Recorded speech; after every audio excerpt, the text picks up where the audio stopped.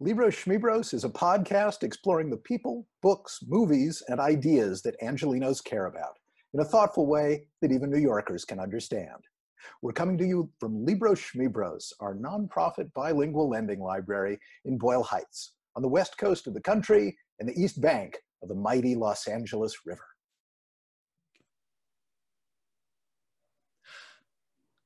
Hello to John Friedman and to everybody who wants to eavesdrop on me talking with my old friend, John Friedman.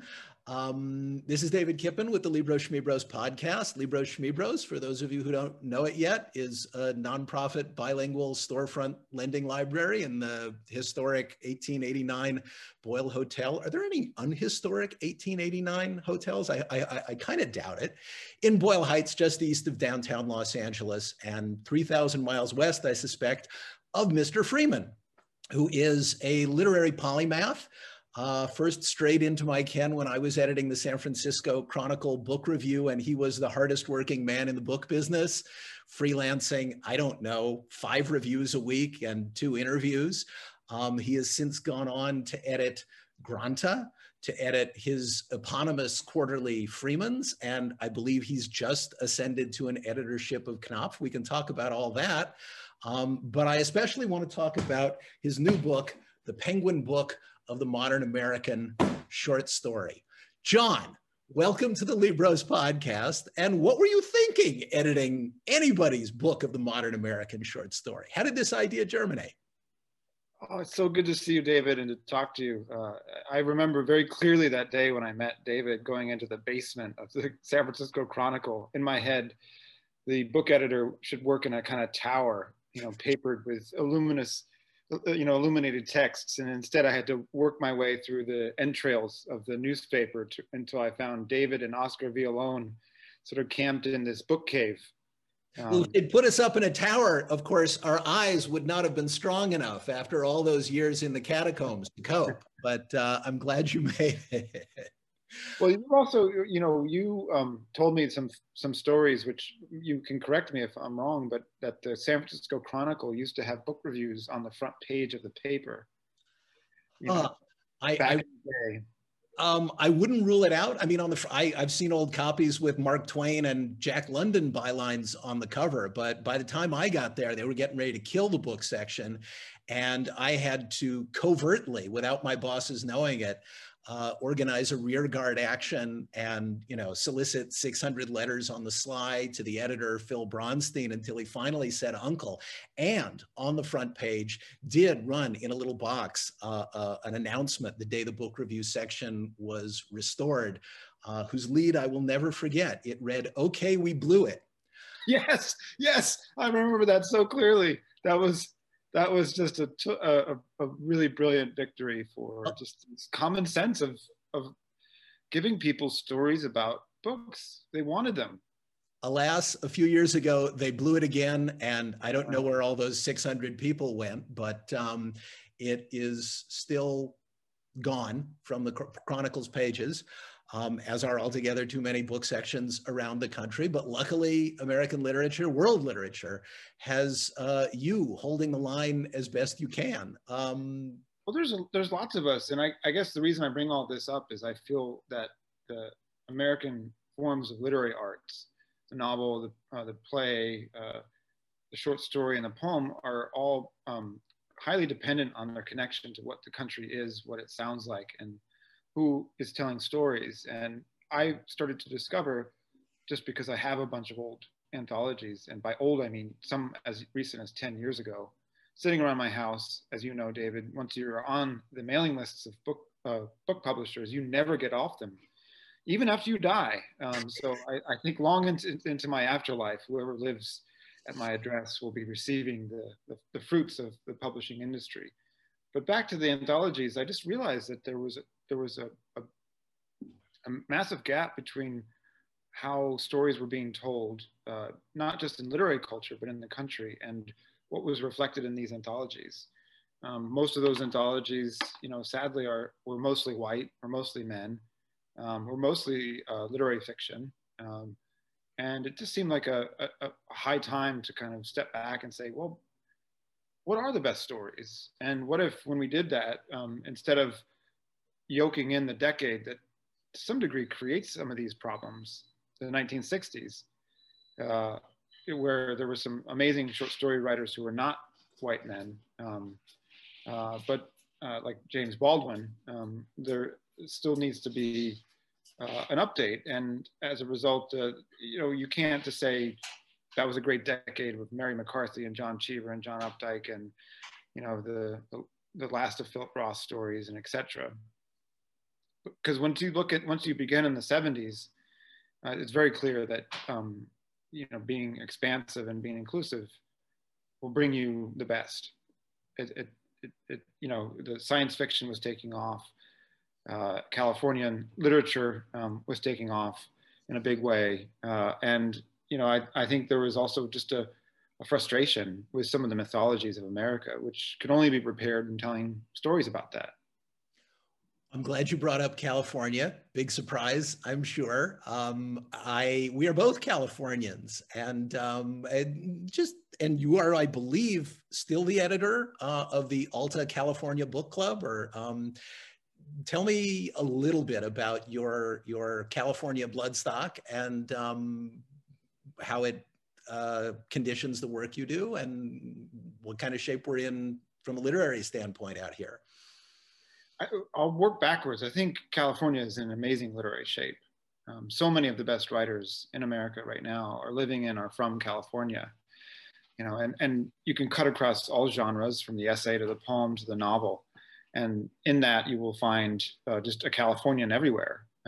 Whether it's Jeff Dyer's hilarious essays or Rebecca Solnit's, writing against and through the environment, her feminist essays, whether it's Maggie Nelson's writing about gender, whether it's Claudia Rankine writing about race, that was done in Southern California, whether it's a short story, you got Dana Johnson down in LA, you've got Percival Everett also in LA, you've got amazing novelists all across the state, you've got crime fiction that was updated and made new, with writers like Walter Mosley in the early 90s. It's just the last 2 to 3 decades have been an incredible flowering. And part of that is, I think, recognizing just the variety of life as it's lived in the state. Also the proximity to and constant engagement with landscape, which you cannot avoid in California for all kinds of reasons.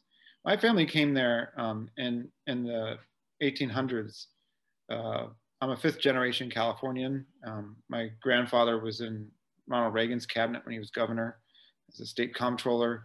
My dad grew up in Sacramento, went to Sac High. I was born in Ohio and grew up in Pennsylvania, but I moved back to Sacramento as a kid and went to high school there, graduated there. And before my grandfather, who was born in San Francisco shortly after the earthquake and the fire, his father was an insurance salesman who lost pretty much everything. And the family lived in San Francisco in, God, what's the neighborhood? I'm forgetting the street. Guerrero, they lived on Guerrero Street. Yeah. But when my grandfather was born very poor and went to Berkeley and during the Depression and worked his way through it. So his grandfather he died impoverished, and his grandfather's father was a baker in Grass Valley, which we know from census records. He'd come to California after nearly starving to death in Canada after marrying his brother's widow. It's basically a westward migration story that to some degree reminds me a little bit of Joan Didion's book, Where I Was From. Mm-hmm. And so when I see California as a state of people not born there, I think my family wasn't born there. I mean, if you go back far enough, and I think it's a state that was enriched by its migratory past. And, the people in the state who have skin color like mine are really wise to remember how recent their past is, Did you grow up with books around the house and readers? I mean, if you didn't, you're making up for lost time back there. But was it a readerly household, or what turned you on to books? Well, I didn't have a room that looked like the room that you're in right now, or yours, or mine. Yeah, there was a shelf in the living room and a shelf in my mom's bedroom. And my mom was a reader. She'd been a politics major at university, and both she and my father had master's degrees, but they were in social work, not in literature. My dad read the Sacramento Bee every day, cover to cover, in an almost Talmudic way. You know, at a certain point in his midlife, he began with the obituaries, a move that I am beginning to understand. You know, and then the sports, and then politics. So I grew up with newspaper readers and book club type readers. My mother, you know, loved Ann Tyler, Toni Morrison, John Updike, you know, popular literary writers. And I think the only slight, and even then it wasn't considered literary, was that she read a lot of the Russians. Oh. You know? So during her gulag of pregnancies, you know, where my brothers and I were all born within 3 years of each other, she read the Gulag Archipelago. Mm-hmm. And there was Dostoevsky and Tolstoy and Turgenev and lots of those writers on the shelf. But I didn't pick them up. I basically went and found my own stuff by going to City Lights. What was there a gateway drug to literature for you? And I asked that with an ulterior motive, which is Libros is in Boyle Heights. We see a lot of young people in the door who haven't quite made up their minds whether books are going to be it for them. Are there books that you press on teenagers or you know, pre-teenagers that you think can, you know, light the spark? You know, for me, it was poetry. Oh. You know, my mother gave me an anthology in my teens called Six American Poets that had William Carlos Williams and 5 others in it. And I was just reading Dylan Thomas, who had also been given to me by my grandmother. And it was at the age where, you know, music was everything. And so something closer to music really made a difference. And around that exact same time, I also went to City Lights for the first time and picked up Allen Ginsberg. And that, you know, changed my life in many ways. And I would give any young person poetry right now. And right now we're living through a golden age of American poetry. I think, you know, with everyone from lots of Californians too, Kay Ryan, Robin Lewis, you know, the late Wanda Coleman. I would give her to anybody. You know, humor, love, sensuality. Sometime Californian resident Lucille Clifton, I think is a great gateway drug. For some, Adrienne Rich, you know, depending on how serious they are. You know, also Mary Oliver is a great gateway drug. Yeah. You know, it doesn't have to be mists and castles in the air or Kubla Khan like thing. I think that one beautiful thing about poetry is there's so many different sounds to it, and they're all correct, you know. And you can have a world of poetry in which, you know, Kay Ryan has those little bullet-shaped poems that seem rivetless and endless, and then you can have this sort of sprawling, you know, overmuchness of someone like C.K. Williams or, you know, I don't know, Ben Lerner today, or, you know, to some degree Sharon Olds, sort of prosy rhythms. So did you have to cut back on your poetry intake while you were putting together an anthology of short stories? How do you? No, actually it helped me. Really? It really helped me because I think the best short stories are meant to be read aloud. You know? I truly believe that there's a closer connection to orality in our short stories. You know, the novel, I think, gets to the point where it needs to sound like it's spoken. But a short story, I do think, should be almost spoken into your ear, even if it's told in the third person. And so reading poetry while reading the stories that I was reading from to select for this book made me realize that that music is everything. You know, and getting that seduction, that enchanting feeling that that you're being pulled into something is so key in a short story, and it has to happen very fast. and expediency is everything. Like there are no prologues in the short story. There's no saggy middle bit. If that happens, it's dead. And we forgive that of novels because of their ambition and size and scope and everything. So did you, go to Audible and look for audiobooks of all the short story writers you were considering, or did you? I read them. To yourself? Yeah. I mean, it sounds really strange. I read them to myself. I read them to friends. I read them to my partner. But first I read them, in my head, the way you normally read, or most of us read, just reading on the page and hearing, my voice merge with the author's voice. And if at that point, when I put the story down, I was moved or whatever, I put it into a series of piles, the holy cow, this is an absolute yes. I can't imagine that this will not be yes. This is very likely. This is a contender. This is really good. I should think about this twice, and I should think about this twice before letting it go. It was about 5 or 6. It was like a sandwich bar and I put them on little Post-it notes. And over about 1.5 years or 2 years, I read easily 1,000 stories, a couple a day, and it was so much fun, because what I was just saying about the poetry as a kind of starter drug, I do think you can get it from a good short story, but it has to be absolutely ruthlessly lean, and it has to have a kind of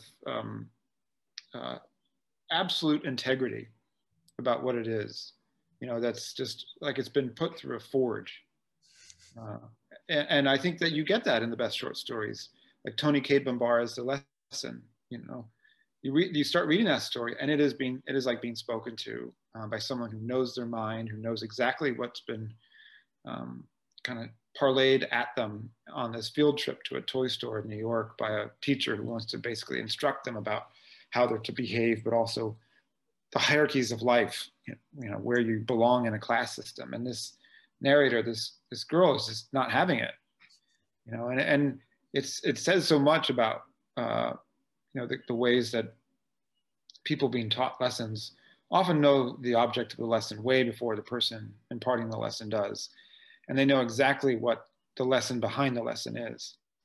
And, you read that story now, and I think everyone, but particularly students who have grown up with or anyone who's grown up with the ceiling of the world pressed down upon them. Don't think too much. Don't worry too much. Don't get ahead of yourself. Don't imagine too much. This is where you belong. These are your stakes. This is how you're supposed to behave.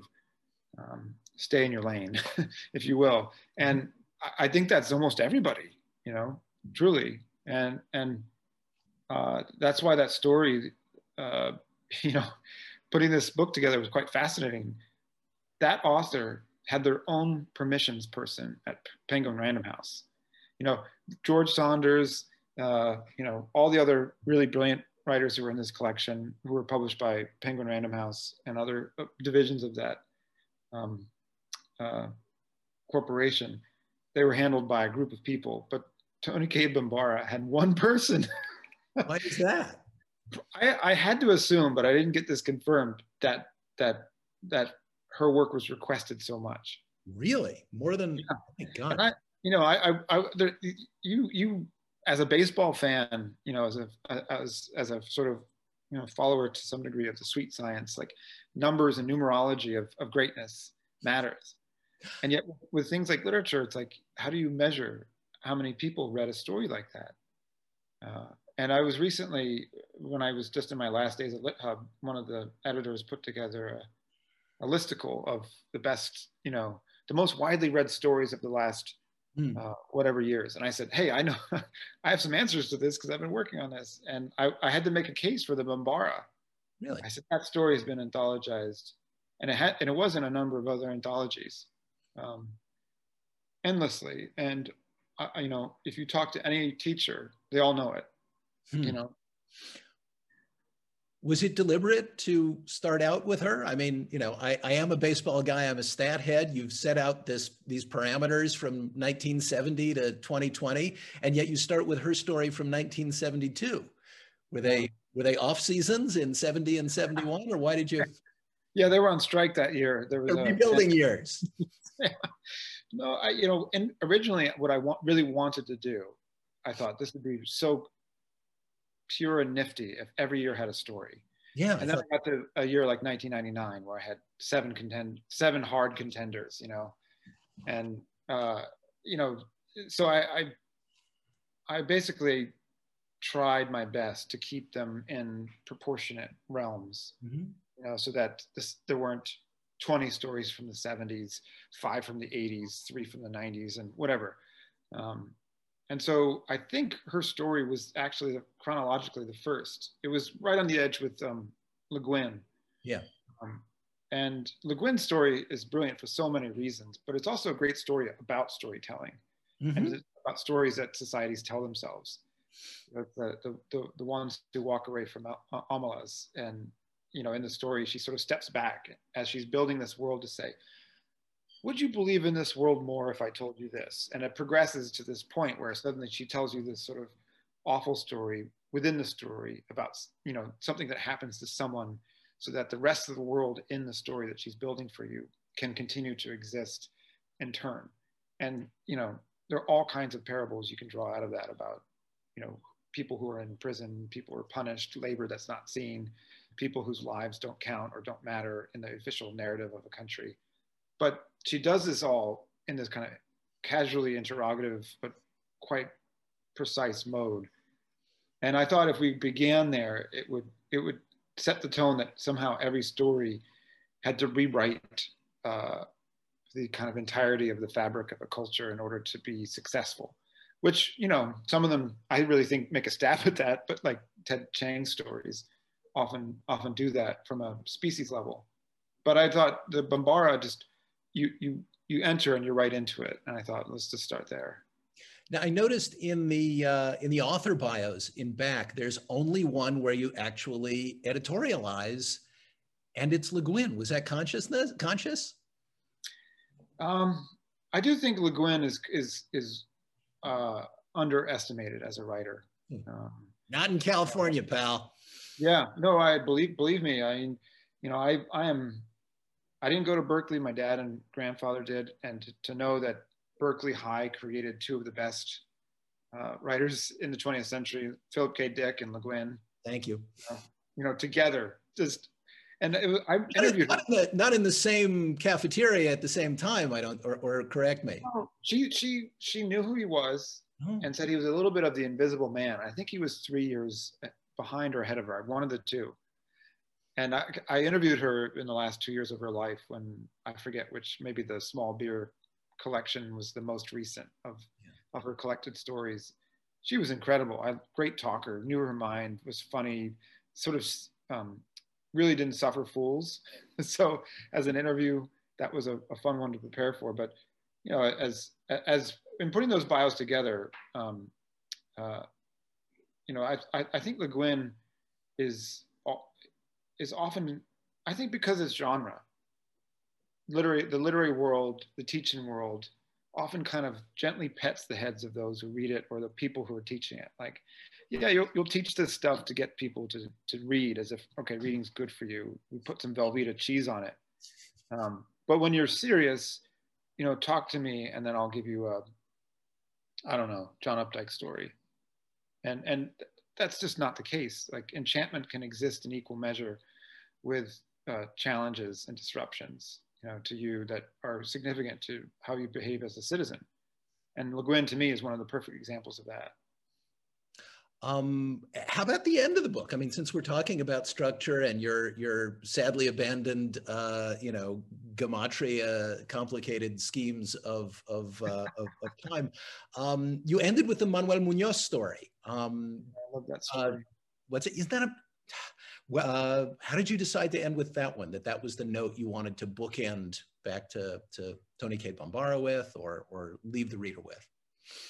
Well, I mean, there's a couple answers to this question. One is that it was the last story in terms of years. I was looking in because this book was finished at the end, literally in terms of the stories being chosen in 2020. I was looking at stories published in 2020, but I couldn't look much further than the early part of the year. And I didn't find anything published in the early part of 2020 that stood up to all the other stories that had been included. And the second part is, you know, it's an important thing, I think, to remember in our American life, that everything is a lottery. None of us chose to be born, you know, in LA versus, you know, Cleveland for me, you know, and the accidents of our birth determine quite a bit. And I think there's simultaneously within the sometimes unstudied acceptance of that lottery system, and a corrective sense that, okay, those who've been born with a much worse lottery number somehow have different emotional systems, or somehow they have different concerns. And out of these corrective distortionary myths, I think we end up with things, you know, like the noble savage, as it was once called. And we tell these stories to us to help assuage the bigger story, which is that we are in the lottery, you know, and what are we going to do about that? And to me, one of the great stories right now of American life is just how many people are living in day-to-day poverty and are taking enormous risks to try to get out of it. And to some, it's people that come into the country. To some, it's people who move, who start new jobs. And this is a story that's somehow about all those things, you know, and about a woman who's kind of staked her future on, you know, making this kind of move to another part of the country with a car that she's maybe not really asked for. And in the course of the story, all these things fall apart for her. And the way that the woman behaves and the way that people around her behave is so much different than many stories I've read, in which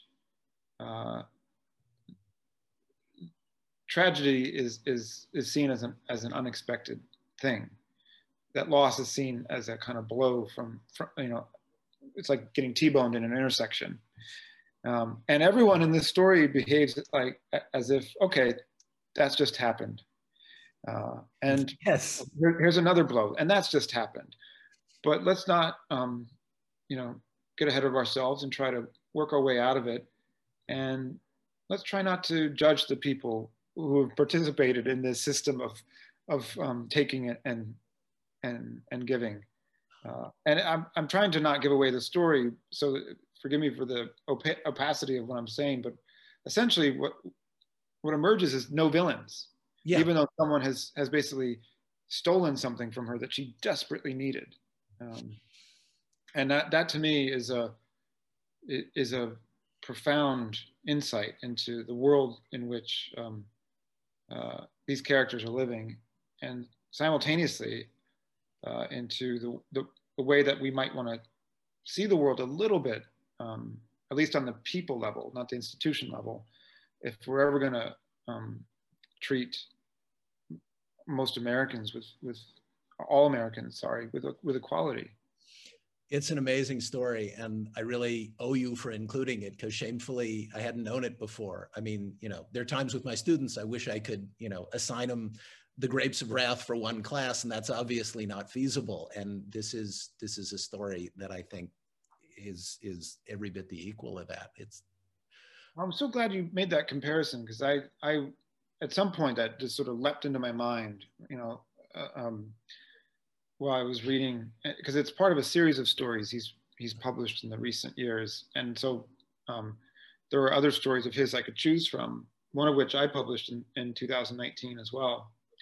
And he's got a book coming out with Graywolf, and stories of short stories. Yeah. And you know, I grew up reading Grapes of Wrath. The Grapes of Wrath sensitized me to some of the ways that life was lived in the westward migration that added population to the states of like California you know, and what people who are living hand to mouth off a land that was itself in the middle of a kind of climate crisis as a result of that migration and some of those farming methods, how that life was lived. But it needs to be updated because, you know, I don't participate in the John Steinbeck should have done this and should have done that. I think John Steinbeck was working within the limits of his capacity, and that was an immense capacity. Yeah. But we now have a different crisis, and that's one of documentation and migration and treating all people who are residing in a place equally, which seems especially acute given, you know, how many people are working undocumented jobs for very little money, which are essentially frontline essential labor, and yet are somehow being demonized at the same time. And all I can say about Manuel Munoz's stories is they all exist in that world, and it's not seen from a distance. It's seen from the perspective of someone who grew up the son of someone who worked in the you know, Central Californian onion fields, you know, as a migrant laborer himself. And that to me makes a difference. For the record, it's an amazing story. It's called Anyone Can Do It by Manuel Munoz. Did you have either while you were preparing this anthology, the experience of communicating or knowing some of these authors or being lobbied by some of these authors? Or did you have the experience after including them of getting to break the news as if they, I mean, it's fair to say it's winning a kind of prize. How did this, you know, enrich or deepen or distort or create friendships with any of the authors, most of whom I guess it's fair to say are alive, by no means all?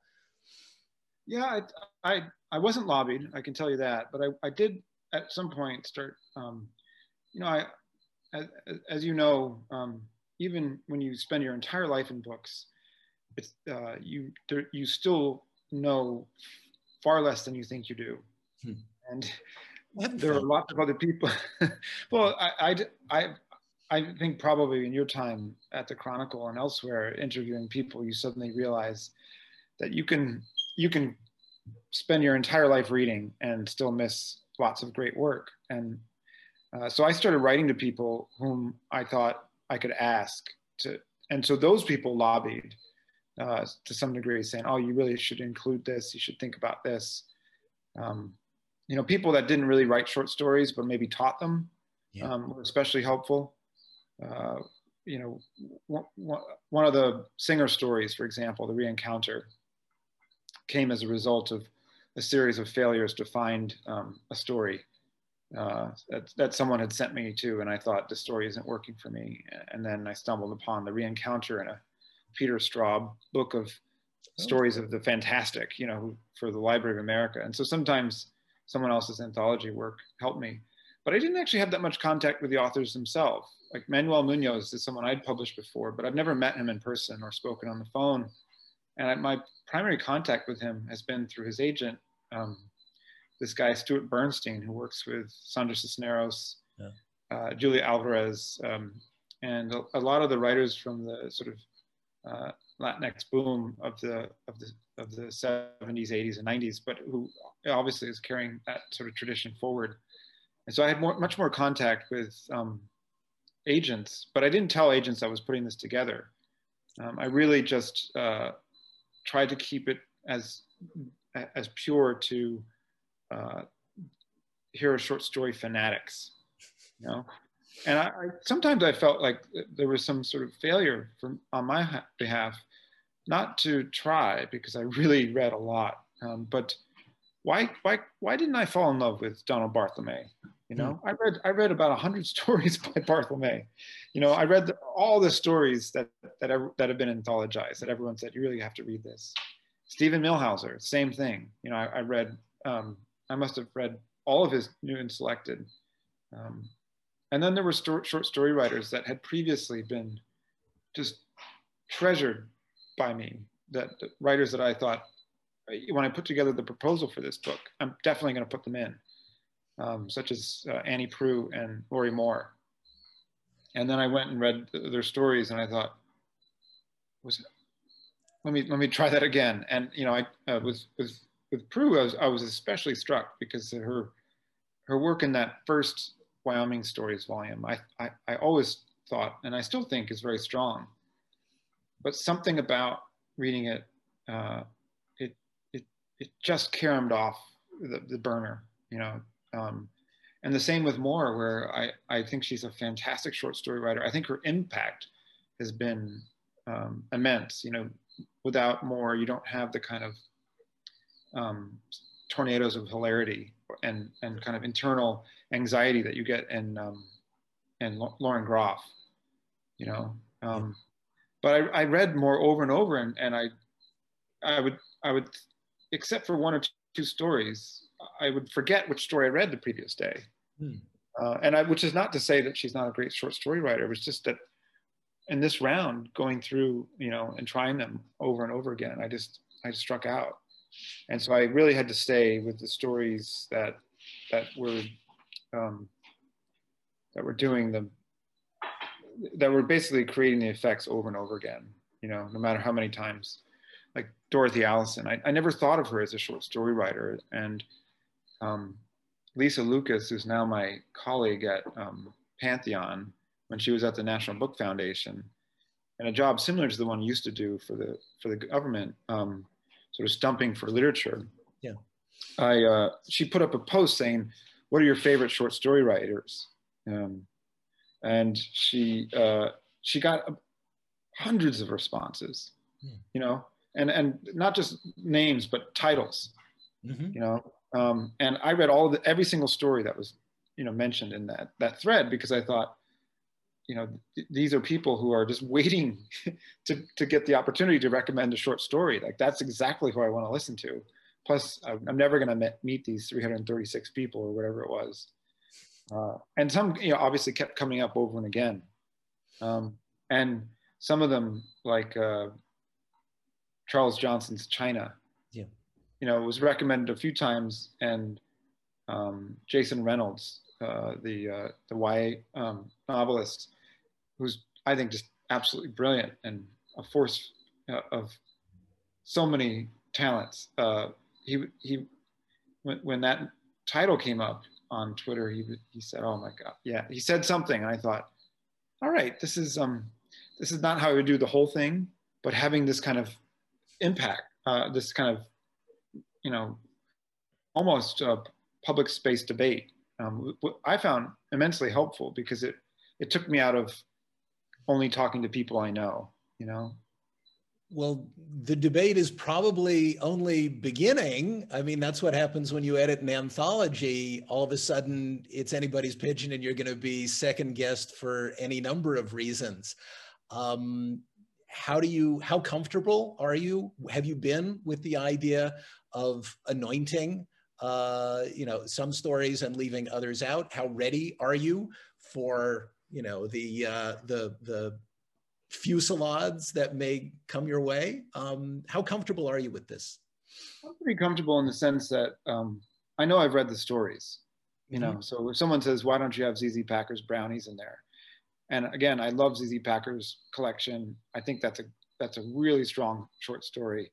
But I have 35 stories in this book, you know. And the question I asked myself at every point, and this was the last stage, was, okay, which one am I going to take out?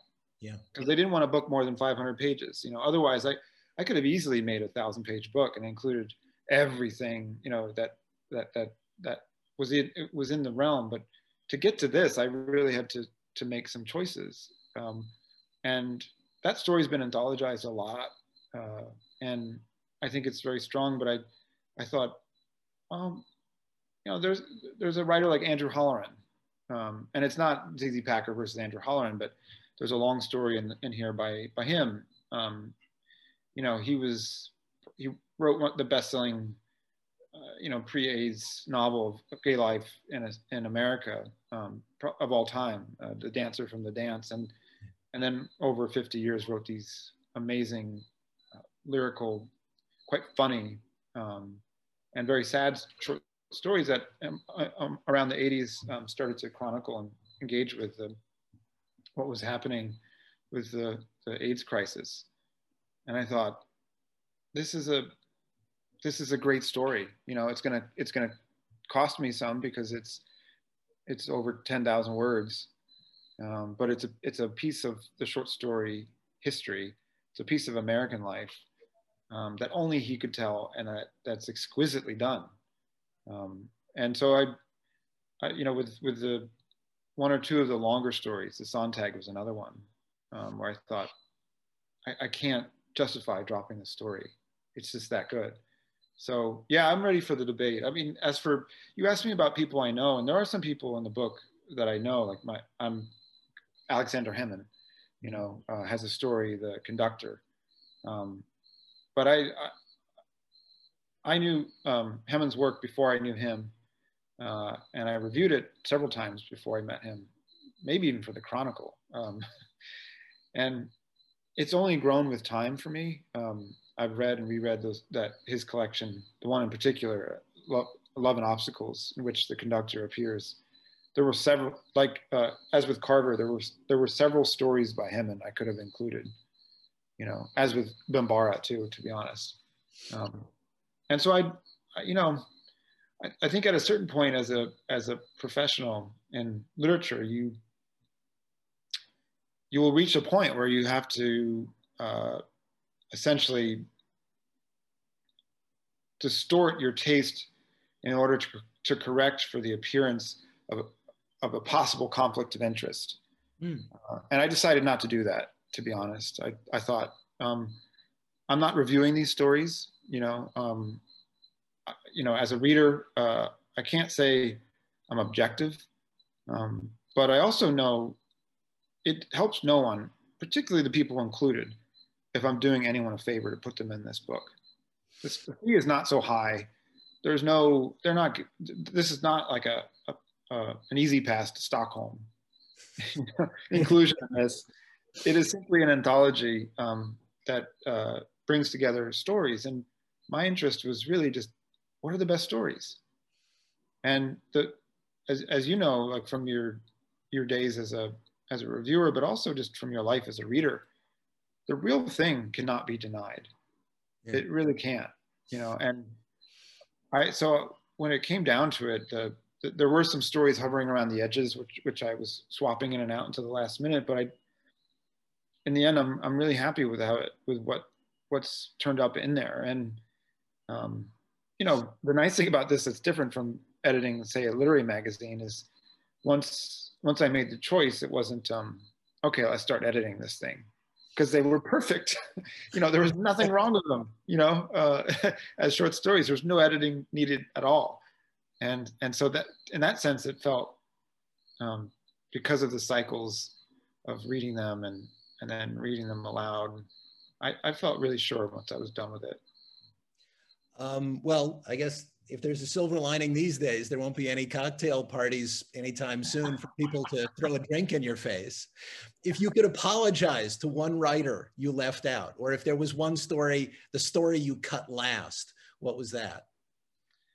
Oh God, that's such a hard question. You know, I would answer the question, you know, if I had an extra 100 pages, yeah. You know, the stories I would have included would have been Packers, for sure. Mm-hmm. Probably a story from Amy Tan. Oh. You know, from the Joy Luck Club. I forget the story's name, but it's about a child chess prodigy. You know, mm-hmm. Yeah. God, I love that story. But you know, it's been anthologized 1 billion times, and you know, Amy Tan, well, she's not really a short story writer. Anyway, I made my accommodations for that one. So yeah, it was Tan, Packer, and Deborah Eisenberg. Oh. I love her work so much. It's given me so much pleasure. And I reread her collected stories and then some of the more recent ones. And I still, as much as I love, you know, the stories that came out around 9/11, I forget the title right now, but I always go back to her first collection, Eisenberg. Tell me, I think there's a title like, what was it like for Chris? And then there was another one, and they're all, you know, stories about kind of trying to remake your moral universe as a young person. And, you know, in the way the stories are told, you think they're about living in New York, they're about single. They're not. They're about something much bigger, actually. And the way that she writes them had so much energy and verve. They're just, once I had decided I was really going to include, you know, 2/3 of it, it was just too long. Yeah.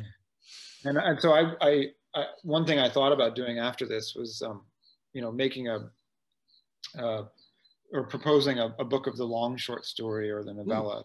Because, you know, there were so many stories floating around that are really novellas. Kelly Link is a master of them. I think her best work is always at that length. Another person who did them very well is frankly Prue. I feel like some of her stories were novellas disguised as short stories, you know, with font size. Mm-hmm.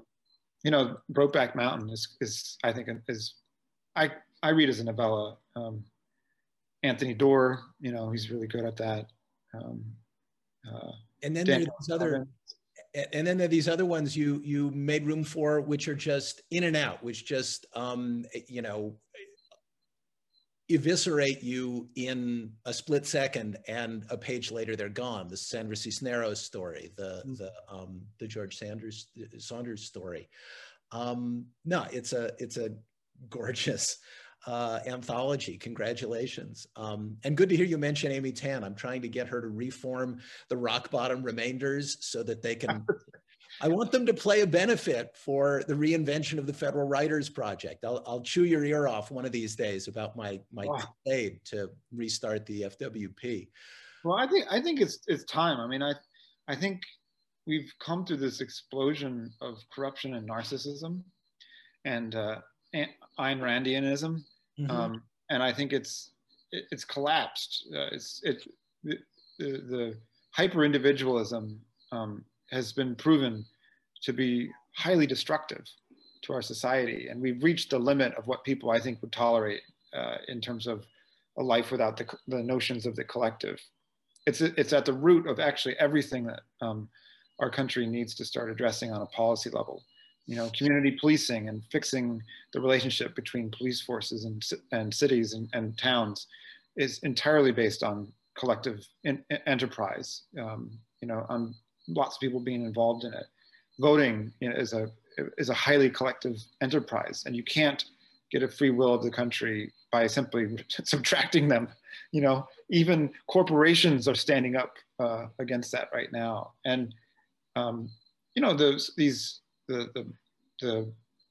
COVID-19 measures that were passed, the stimulus bill, and now the infrastructure package that the Biden administration wants to pass, they're all being predicated on an idea of collective enterprise and sharing of wealth. And of course, you know, you remember from your own history as a reader and as a Californian, and how important the WPA was to sharing the wealth and also keeping people afloat. Yeah. And making careers where there were no careers before. I mean, the stat that I tried out, and feel free to, you know, call this arbitrary or skewed, is that for the first 40 years of, you mentioned Stockholm, the first 40 years of the Nobel Prize, Americans won one. Yeah. And for the 80 years since the Federal Writers Project, they did not win 2, they won 12, which is more than any other country. And even though only one of them, Saul Bellow, was a Nobel laureate, you know, it's impossible to think of Svetlana Alexievich without Saul Bellow, without Studs Terkel, who came out of the project. You can't think about Toni Morrison without looking at, you know, Hurston and Ellison and Richard Wright, all of whom, but I mean, you know, we interrupt this interview for a stump speech from David Kippen. No, just watch this space. I don't think it's you know, I don't think it's off topic is the thing. You know, there has been for so many years in small and sometimes wide circles, this notion that you can participate in and and be part of literary culture, but be apolitical. I just think it's totally bogus. You know, it's not that literature has to stump for certain values or that it has to be used politically. But if you think literature is unconnected to power and fairness and justice, and that it's not watching what happens in the world, and that it's not made by people who have those feelings and think about those things, you're in a fantasy land, you know? And the magical thinking in order to perpetuate that, that idea of literature could be so vastly better spent, you know, creating spaces like the WPA for writers who have things to say, who need support, to go to work and to do things that can be shared publicly. So I don't think it's at all unrelated to something like an anthology like this, because all these writers, to me, and I think it's different from, say, if this was a, you know, German anthology of short stories. You know, they don't have the same tradition we do, but I don't think they do have the tradition because they don't have the same tradition of witnessing their culture in the same way. You know, and that relates to things like WPA and, you know, the publications which emerge out of that period. Some of them communist, you know, sure.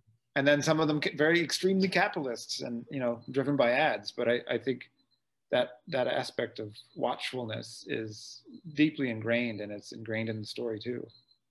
It's so provocative to talk with you about this. I mean, yeah, I mean, I think of you as such an internationalist. I mean, the last time I saw you, you were here back in California editing an issue of Granta around Spanish language literature and translation.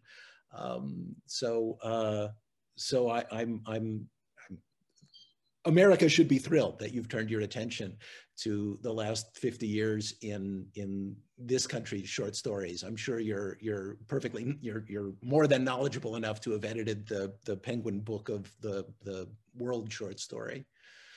Well, do you ever go through phases as a reader, you know, where you look back on what you've read even before you've reread it, and you think, I wonder how this is already this is changing, just as cognitively our ideas of ourselves change, and therefore the stories and our memories even change to fit the stories we tell ourselves. Mm-hmm. I think one of the things that's so exciting and mutable about literature is just as the story of the country changes, more literature is more accessible to us because hopefully we're grabbing more of it, you know.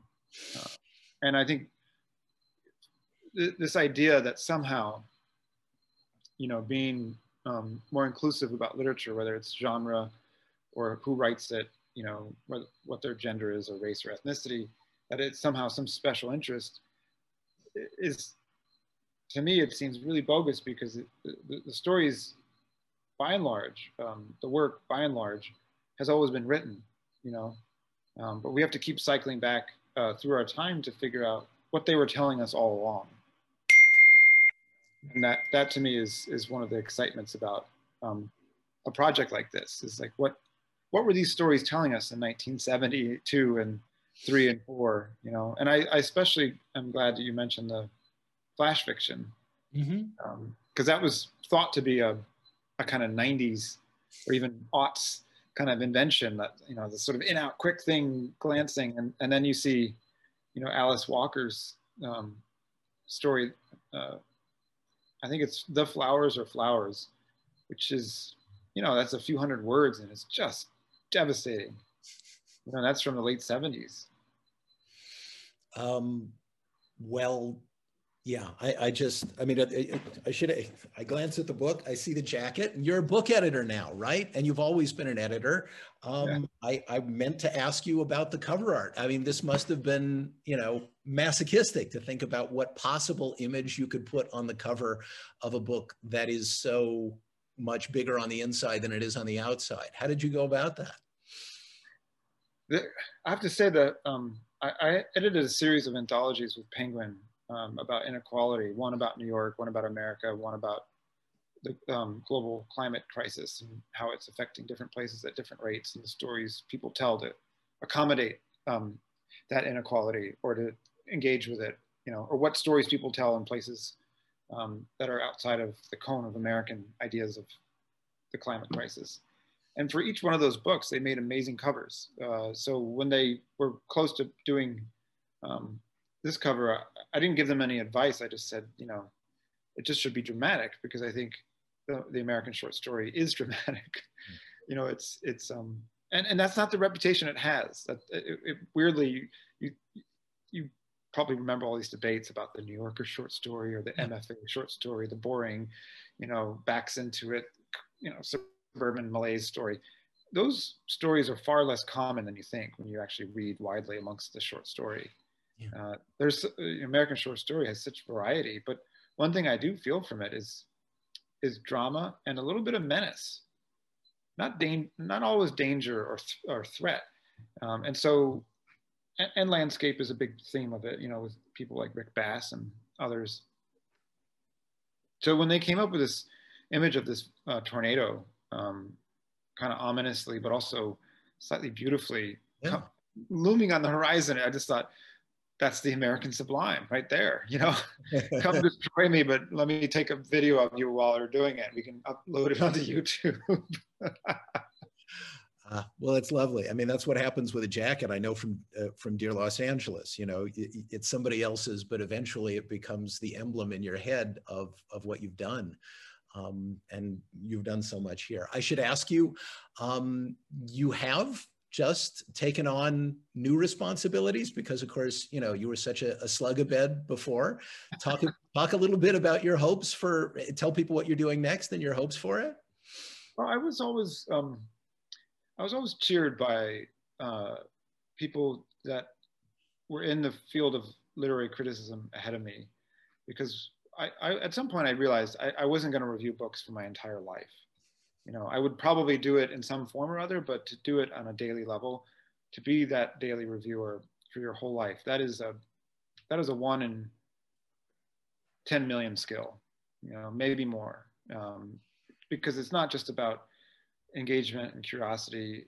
It's about durability. It's about variety of phrasing. You know, it's about finding ways to stay compelling. Yeah.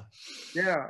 And, you know, so to go back to your room, the book cave at the Chronicle, you know, both you and Oscar have had many hats since I've known you. You know, you were briefly in Washington, leading the campaign for the big read. You know, you've come out to back to LA and open up Libros Schmibros, and now you're doing this podcast. And you know, at some point I realized that the greater freedom that you had as a participant in literary culture might come from connectivity and being involved in collaborative projects.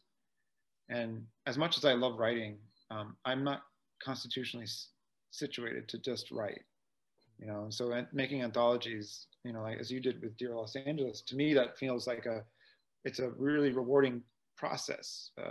You know, this was choosing and including, but it was still hundreds of people were involved in this book, and permissions, editors, publishing houses, lawyers.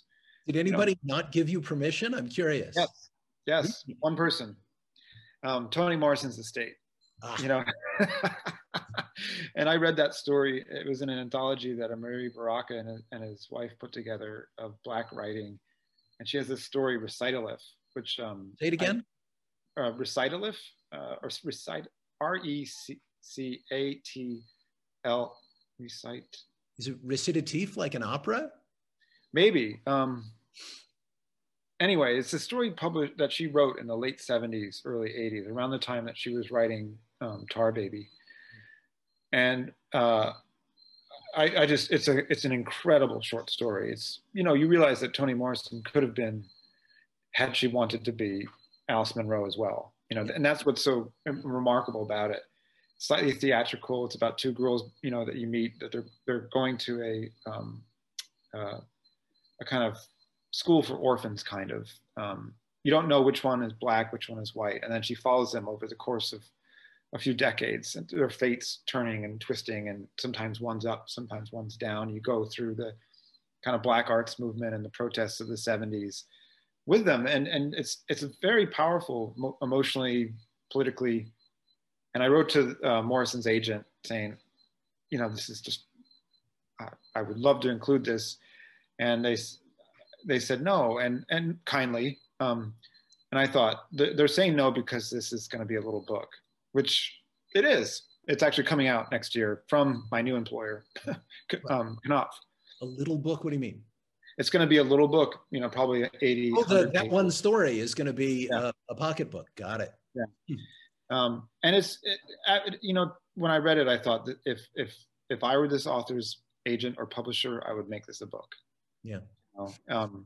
So that was the one heartache. But back to what you were asking me, I realized that variety and collaboration were key to staying engaged, you know, and doing things that were not about me, you know, really helps, and doing something that felt like I was participating in something larger than me.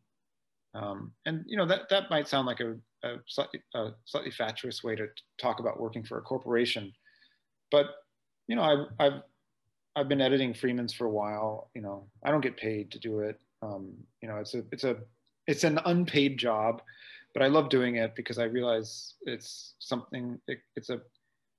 It was a way to keep publishing at that length, and I really love the editing and the collaboration I'm allowed to do there. But sometimes, you know, some of the pieces like Valeria Luiselli's Tell Me How It Ends, which started in Freeman's, was a 12,000 word essay. Lydia Davis's piece about learning Norwegian by studying the novel by Dag Solstad, which was considered his most difficult novel in Norwegian, relying upon the gerunds of German that she had from her childhood years of studying that language, and translating on the fly al fresco with no dictionary, which is an essay that transcribes over 20,000 words. I thought, you know, at what point should I just start, you know, carrying some of these projects over into books? And the idea when I was at Grove as a kind of editor at large attached to LitHub was that that would happen. And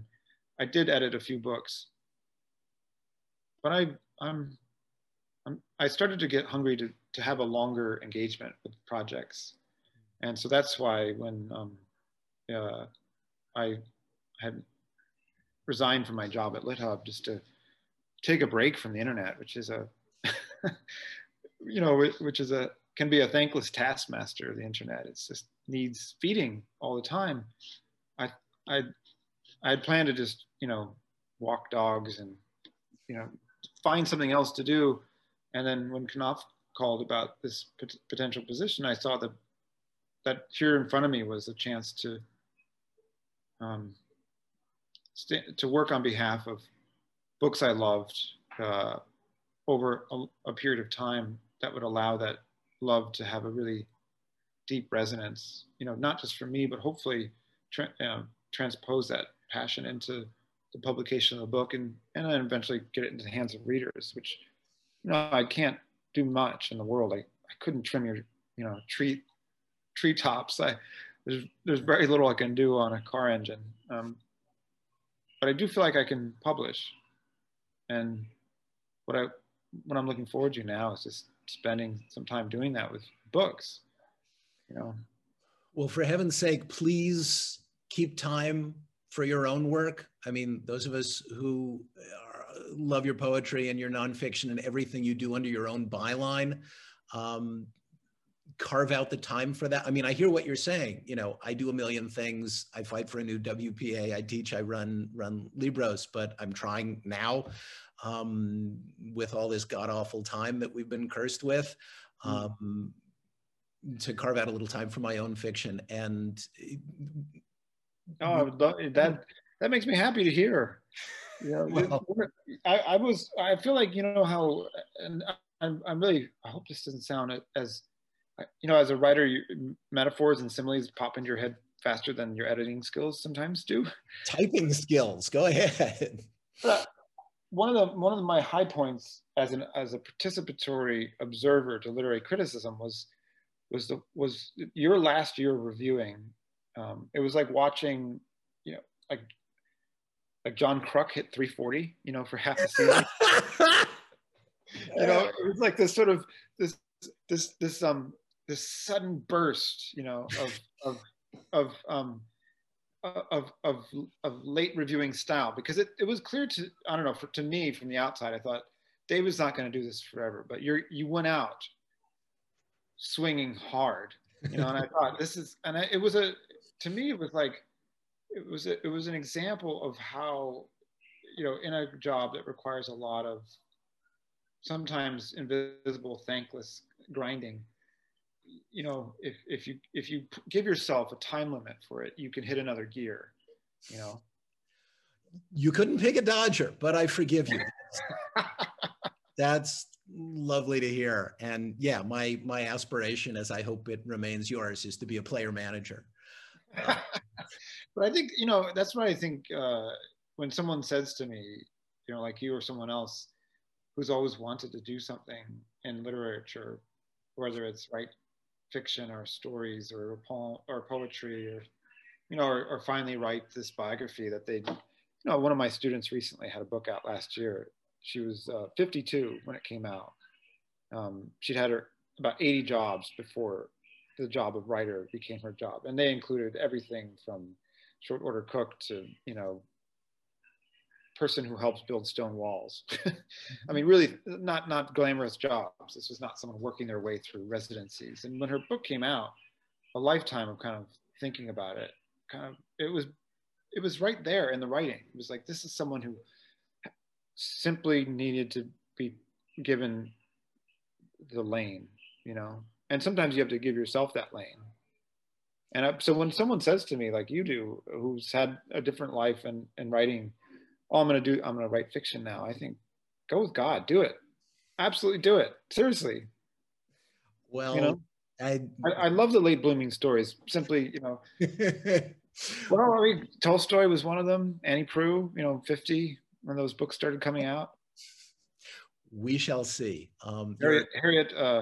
Harriet Dorr, remember? Dorr, for heaven's sake, who, yeah, was in her 70s and listening to Vin Scully, who is, of course, the best writing teacher anybody could ever have. One last question. I'm assuming you have a new job and you still haven't set foot in the office. Offices grow ever more irrelevant these days. So why not come home to California and edit from here? Have you been talking to my dad? Was he saying the same thing? In so many words. I mean, I haven't been coming back to Sacramento and California more in the recent years. Not this past year because they were in lockdown, and I ended up going to England with my partner, whose mother was in lockdown, and, you know, needed more assistance. My dad's a goat. I mean, he's 82.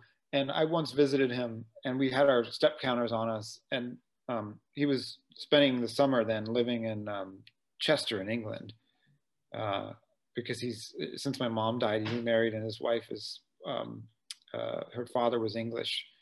I think he was English. Anyway, they spend part of their time in England, and after a day walking around with him, my step counter read 15 miles. And we got back to the house. He said, "Oh, what do you want to do?" I said, "I'm going to take a nap."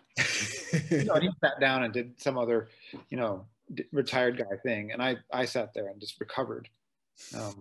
But, you know, my dad's been asking that. And I don't know. Partly it's domestic arrangements. You know, my partner's agency is here, and it does have to kind of be here. Even though everyone can be anywhere, it still has a physical, you know, their office is partly opened, whereas Knopf's is not, PRH is not. I don't think they'll be reopened until probably the fall. And even then, their attitude, or at least stated attitude, at least for someone like me, is, you know, you can work remotely part of the time. So I will be the guy like you were, living in a trailer in Malibu, commuting up, you know. You can edit that out if you want me to. You know, I will I will spend part of the year in England, because that's where part of my family is. And then at some point, I do hope to do some of it from California. My first book is by a Californian. It's Dave Eggers' new book, which is a sequel to The Circle. It's the first book I've edited for them. It's called The Every, which is astonishingly good and necessary, a kind of 1984 of our time, and also a brilliant portrait of Silicon Valley and the venture capitalism that's been feeding it, and the panopticon it's created and how it's changed our behavior. And I have so much faith and interest in what Californians are doing as writers, and also the bookstores. I've been working with them a lot more with the Alta Book Club, and I've been in and out of more California bookstores in the last 2 years than probably the last 10 combined. Well, so yeah, the interest is there. It's just more about finding the domestic. I might have to just go on my own, for a month or two at a time. Well, for heaven's sake, I'm glad you're still going to do the Alta Book Club. Let's see. You are the best advocate a writer could possibly dream of, and such a good writer in your own right. The internet has a lot to answer for, but if it gets you out here more, and it enables us to have more conversations like this one, and maybe it even gets you into Libros, which has gone from a fire trap to a shoebox to a showplace now. I love the progression. It's really been fun to watch and hear. Well, by all means, come on in. I know it's probably next to impossible, but I will do my damnedest to find a good book that you've never read. So thank you very much, John Freeman. And say hi to Nicole. And hello. Thank you for opening your door 22 years ago or 23 in San Francisco. Not that many book editors would say to someone who'd been emailing them cold call style for a few months, if you're in town, why don't you stop by, and look, here we are 22, 23 years later. Well, I'm so glad you took me up on the invitation then and this morning. I'll talk to you soon, John. Yeah, it's a pleasure. Thanks, David. You bet.